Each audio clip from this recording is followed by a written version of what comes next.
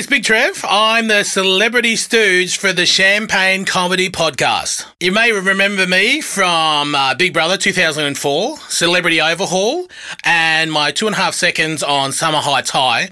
But my piss week connection is involving Ed Kavalee when I played a doctor on the movie Meat Pie / Australian Pie / Going Down Under, where I played a doctor that tried to reattach Ed Kavalee's penis because he was making love to a meat mincer. It's very complicated. So Matt slipped me a Crunchy and a Risty to say that the Champagne Comedy Podcast will be returning. Hey, Matt, when is this returning?